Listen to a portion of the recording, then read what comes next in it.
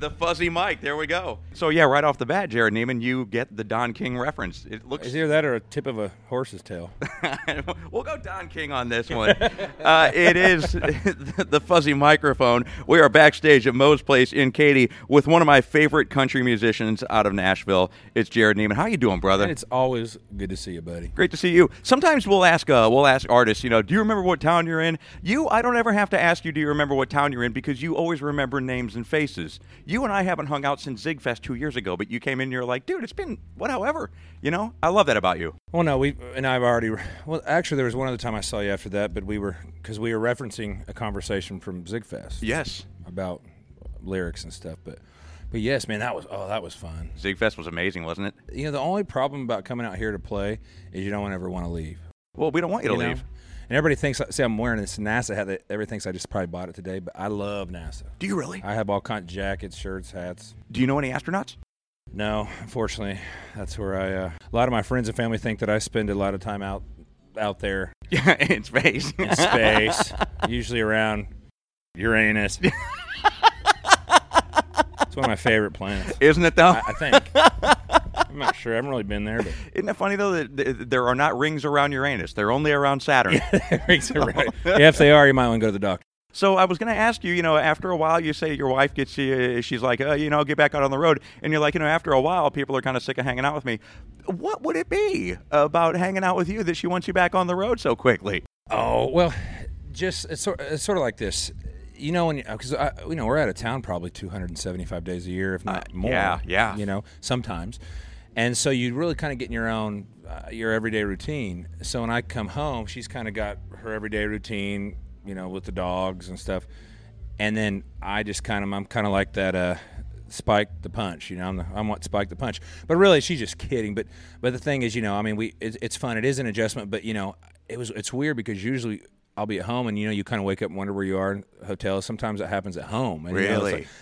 We've been home long enough recently that last night I woke up on the bus like, where am I? So it was nice to know that home is still where the heart is, but the road is where the liver is.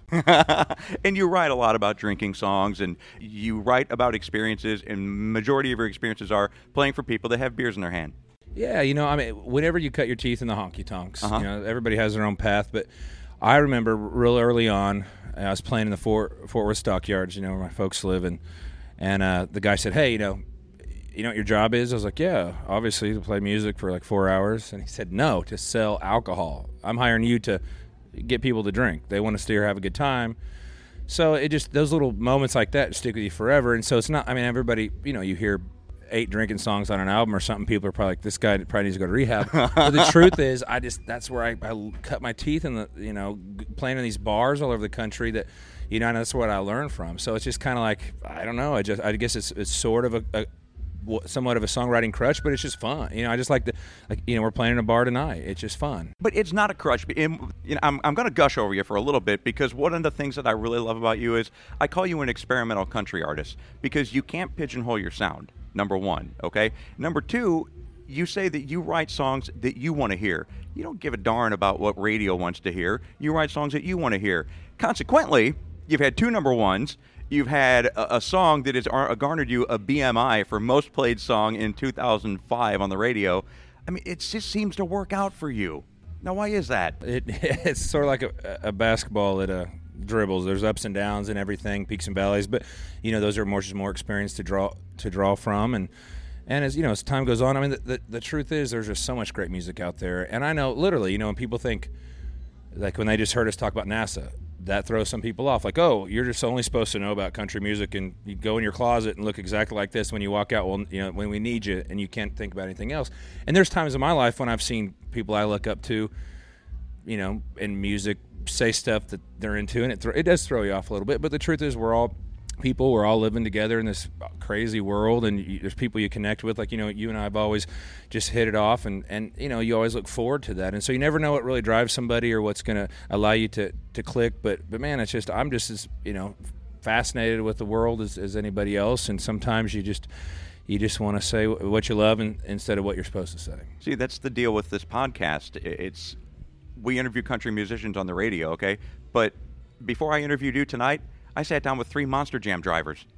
I sat down with 3 world champion Monster Jam drivers. We don't get to do that on the radio. My interests they're vastly enormous. I love NASA. I love death metal.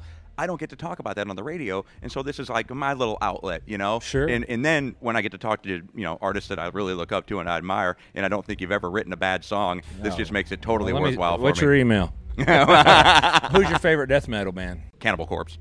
Yeah. Nice. Now, Tool's not death metal, but I saw Tool 4 times in 3 weeks this past month. But you know your stuff so well that some people may consider other things that would be death metal, and you may think it'd be light. Like where does stuff like Anthrax? Mm-hmm.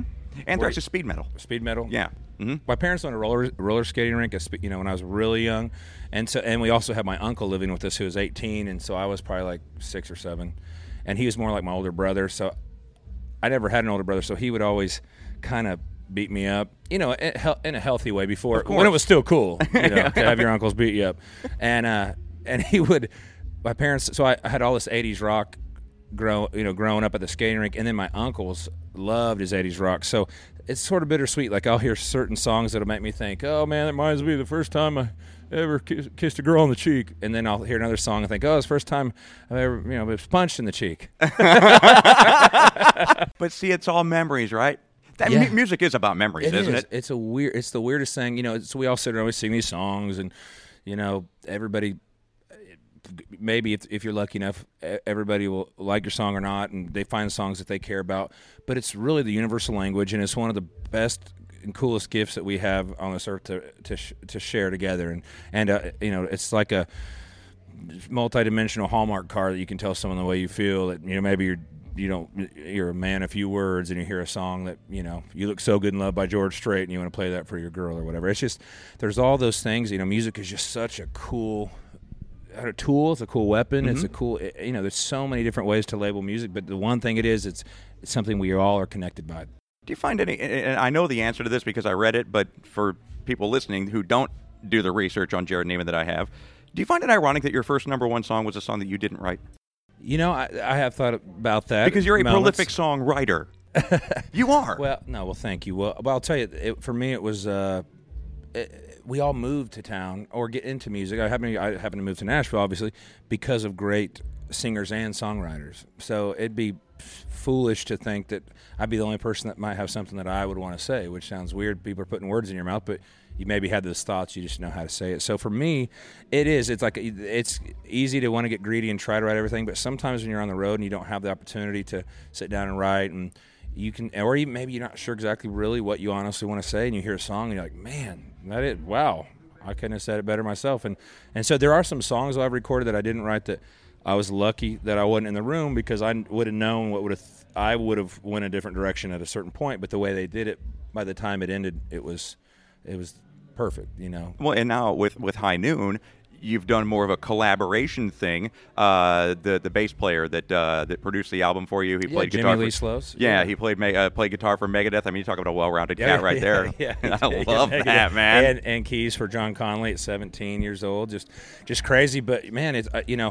just fill you in on something that's kind of cool right now. I'm Lee Bryce and I are good buddies, and we just recorded a song that we collaborated on called "A Little More Love," and neither of us wrote it, and we just heard it, and it just was this song. So we're going to release that shortly, and I'm really, really excited about it, and I hope there's something special. You're going on tour with him. You're going to do a few shows with him coming up soon. I'm flying in the morning to Providence, Rhode Island, to meet up with them and set in, and we're going to do that song for the first time, and maybe a couple others. But yeah, I mean, it's just, and that's what's crazy is you move to Nashville and you meet these people that you all kind of, for lack of a better term, eat out of the same dumpster together. You right. Struggle and see the highs and lows and in betweens of everything, and so it's so exciting, one, to see the world grasping onto his talent and how special of just a all-around man. He's just a good guy and just a solid dude. To see that go full circle where we get the opportunity to make some music together besides just writing songs, it's exciting. Now, do you have to give him extra special credence because he saved your life, basically? the bus fire. There's probably several times we might have saved each other's lives, if you hypnotized us. Recall. But the truth is, yeah, he did. He detected that fire, but man, I think every day we all probably save each other's life a little bit just by knowing you have someone out there that has your back. Well, Jerrod Niemann, I know you got a meet and greet coming up here. Just 2 quick names I want to throw your way, and I want to get your opinion on them. I did not know that you collaborated with Pitbull on a video. Drink to that all night. Drink to that all night. What is he like? Is he? Man, he's a consummate energy. I know that. You know that I know that the basic artists in about every genre, not real deep into everybody's songs and stuff, but sometimes those guys, especially in hip hop, they have the sort of the persona and also the stereotype of what you see in the videos, and you hear some horror stories sometimes of bands outside of country music not being cool, and I got to say I was blown away how not only kind he was and gracious, that everybody that was with him treated everybody that was with me like family, and so I was really impressed. It sounds so natural for him to be singing your song and you to be singing it with him. So is that a testament to his ability or to the creation of the song that it can meld so nicely? I think I would like to say both, for the simple fact that it's amazing to see these artists that have come together in the past over the years and done really crazy stuff. Like even Paul McCartney doing stuff recently, with new artists. So I just think when two styles are combined and everybody throws out the window like, oh my God, I can't believe you would collaborate with Pitbull or whatever, but and at the same time I've been able to do stuff with the Doobie Brothers. I know.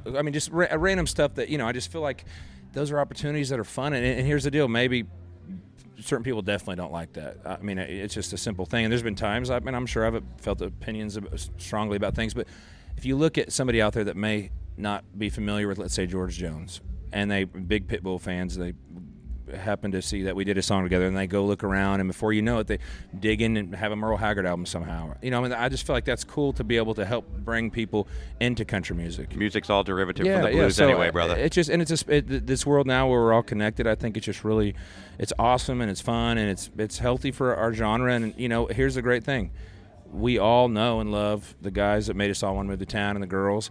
But if you look back, they were all, Elvis Presley, Johnny Cash, and Bob Wills are all in the Rock and Roll Hall of Fame and Country Music Hall of Fame. So these lines have been crisscrossed for way before we were a twinkle in anybody's eye, a twinkle of a twinkle. Your fans are waiting to meet you, get their picture taken with you. Next time you come into town, I promise I'll have Commander Fossum here. Next time you come into town, you promise me you'll do a little black water for me from the Doobies. Hey, I like that. Right on. Jerrod Niemann, thank you so much. Congrats on everything, my brother. It's great to see you.